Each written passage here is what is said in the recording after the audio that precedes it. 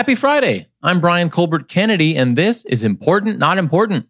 This is the audio version of our community's Webby and Shorty nominated newsletter. If you're new here, welcome.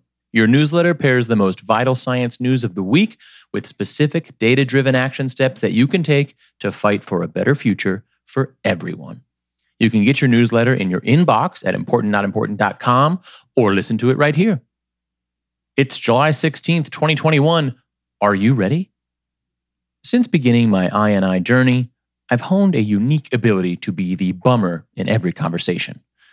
That's just the thing about climate change. It's so systemic, such a part of our everyday lives, our societies and economies, that I've developed a very annoying superpower, and that is to take just about any good news and pick it apart. It's fun. It's not fun. If you, like me, have a therapist who's routinely exposed to some seriously existential IPCC details, who finds it difficult to shut out the stress, you may be asking yourself the past couple weeks a new question. Is it better or worse that everyone else finally knows? And that's not to say that everybody gets it. I'm not sure how many of us, myself included, actually do. The full extent of what's here and what's coming, that is. I'm confident we're unprepared. I'm not so confident about the complexities we haven't been prepared for. Even in Washington, wool is no longer over eyes, but that doesn't mean that action's around the corner.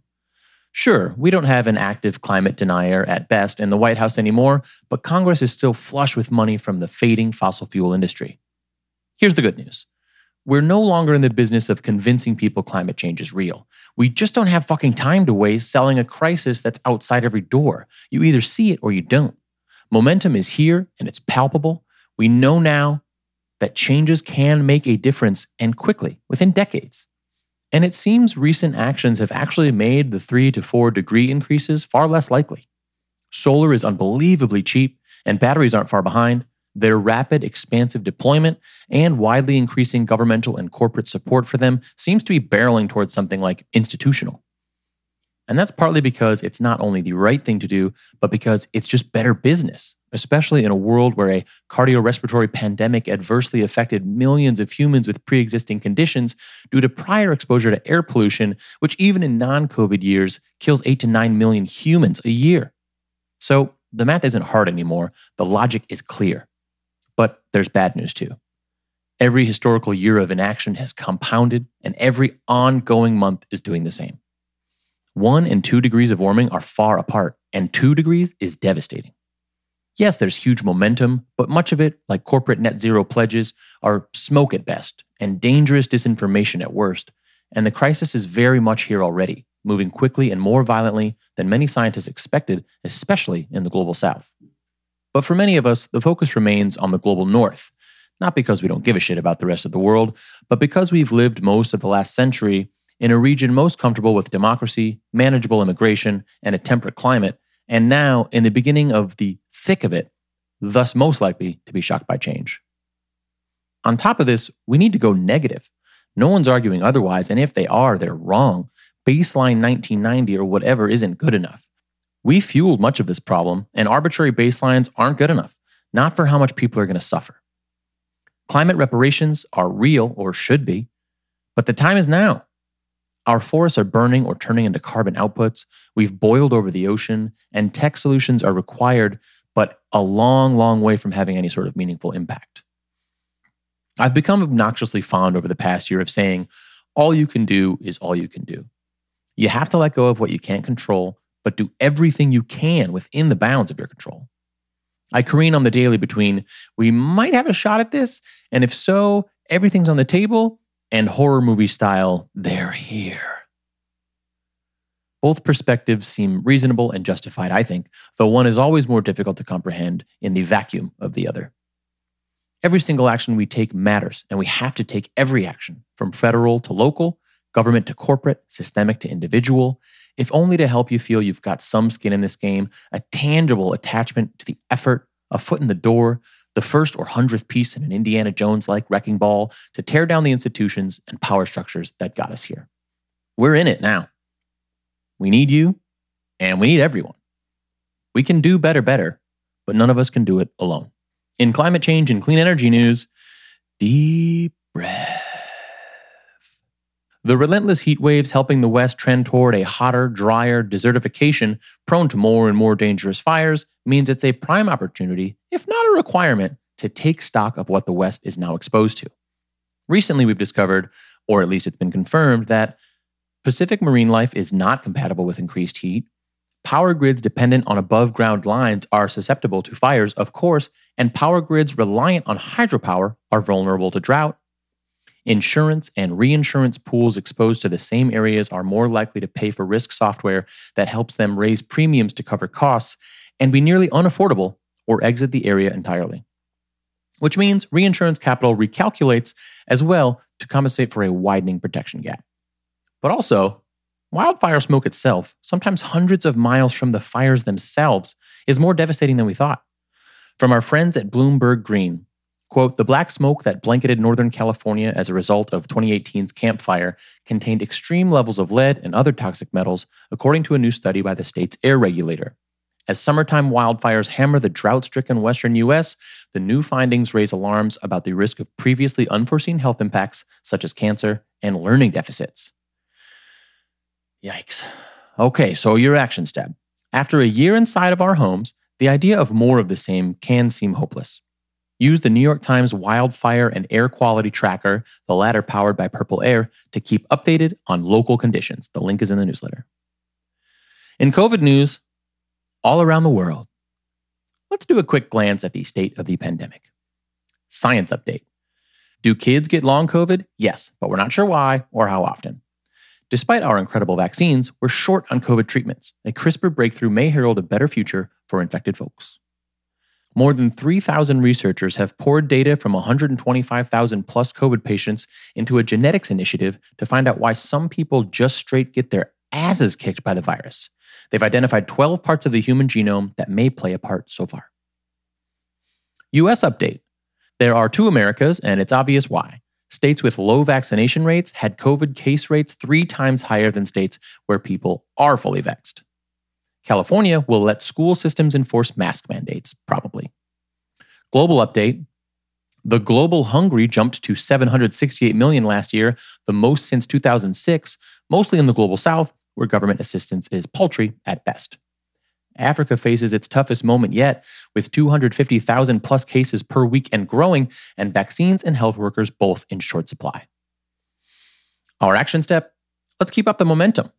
Project Hope is on the ground in 20 plus countries in Africa, delivering comprehensive COVID-19 training programs, online and offline, for health workers at the front lines of the crisis. You can donate to those efforts, volunteer your time, or shop for specific items like a training class, thermometers, and PPE. All the links are in the newsletter. In medicine and biotech news, call your doctor. Remember how during early COVID, we were all shocked and then mostly delighted at the relatively seamless rise and availability of telehealth? Yeah, about that. From STAT, quote, state-issued emergency declarations and insurer policies that were issued at the start of the COVID-19 pandemic and that were meant to encourage the use of telemedicine are being phased out across U.S. states one by one. And as they fade away, rules that make telemedicine more complicated and costly are setting back in. Experts say the moves, which come as vaccinations have ramped up and case counts have dwindled, are causing headaches among patients and providers alike. Doctors are scrambling to stay on top of rapidly changing rules. Patients are contorting themselves to keep their virtual appointments, even driving into different states and taking calls from the side of the road so they can legally receive care. Your action step?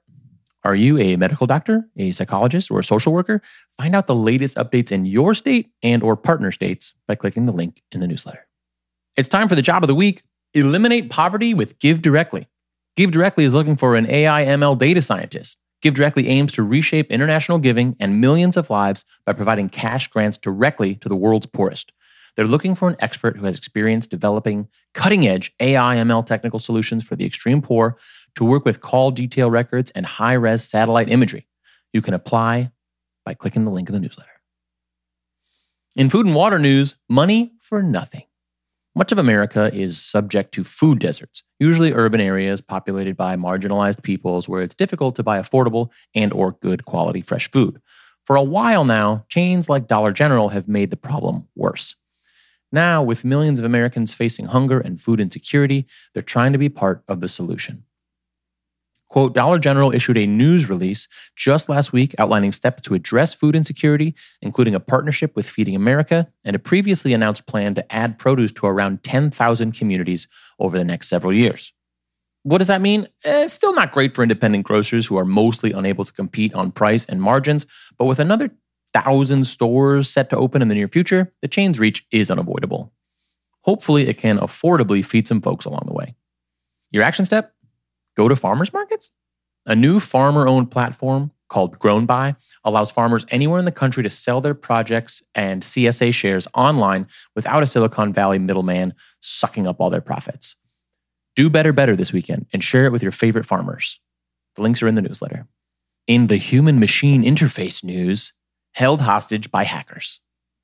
Ransomware is a threat to you and me, but mostly indirectly through banks and utilities. But this week, one of the world's most prolific and successful gangs just disappeared. Quote, the unexplained exodus comes just one day before senior officials from the White House and Russia are scheduled to meet to discuss the global ransomware crisis. The ransomware crew known as R-Evil has existed for years in the booming cybercrime underground. A whopping 42% of all recent ransomware attacks trace back to this gang. What happened? Did they retire? Did they get smoked out by the US or even Russia itself? Nobody knows. And yet, quote, the Biden administration on Thursday announced new initiatives meant to combat growing domestic and foreign cyber threats. The White House has launched a ransomware task force to help coordinate its efforts, a senior administration official told reporters Wednesday evening. The federal government will also launch StopRansomware.gov, a website of preventative resources geared at assisting businesses and state and local governments with cybersecurity-related issues. And the Biden administration will begin what it's calling a Rewards for Justice program, a State Department effort offering up to $10 million for information that leads to the identification of state-sanctioned cyber activity against key infrastructure. Your action step, use Common Cause to call your reps and insist the International Cybercrime Prevention Act be added to the upcoming infrastructure package. The links are, you guessed it, in the newsletter. It's time for the roundup. About 10 years ago, the EPA approved toxic forever chemicals for fracking, knowing how dangerous they were. What the fuck? In what can only be described as super shitty timing, the moon's wobble will enhance coastal flooding for the next decade. Poor neighborhoods are up to 7 degrees hotter than rich ones. This is America. Hydroponic farms are growing and can be helpful, but they're an energy nightmare. Carbon removal is becoming a dangerous distraction. Companies are taking the easy way out. Get out of here. The EU rolled out a nearly 300-page climate plan. Check out what's in it. Can gut microbes affect how the body responds to melanoma? The ocean is saturated with tiny plastic particles, and we might be able to track them on satellites now. Infrastructure update, Electrify America is ready to double their EV charging stations. The U.S. wheat crop is not taking kindly to heat and drought. Good thing we don't need wheat. Wait, we do need wheat. Hey, don't forget about important jobs. Every week we share featured roles from important jobs right here in the newsletter. Hiring and want to get your open role in front of our community? Submit a featured role here. Just click the link in the newsletter or DM us or email us. We're still featuring 3 open positions at the company Give Directly. 1, an AI ML data scientist, 2, the country director, and 3, the U.S. senior program manager. Browse all the open roles or add your own at importantjobs.com. Okay, that's it for this week. To go deeper on any of the news or to find your action steps, just go to importantnotimportant.com/newsletter. Thank you so much for being a part of our community. And as always, thanks for giving a shit. Have a great weekend.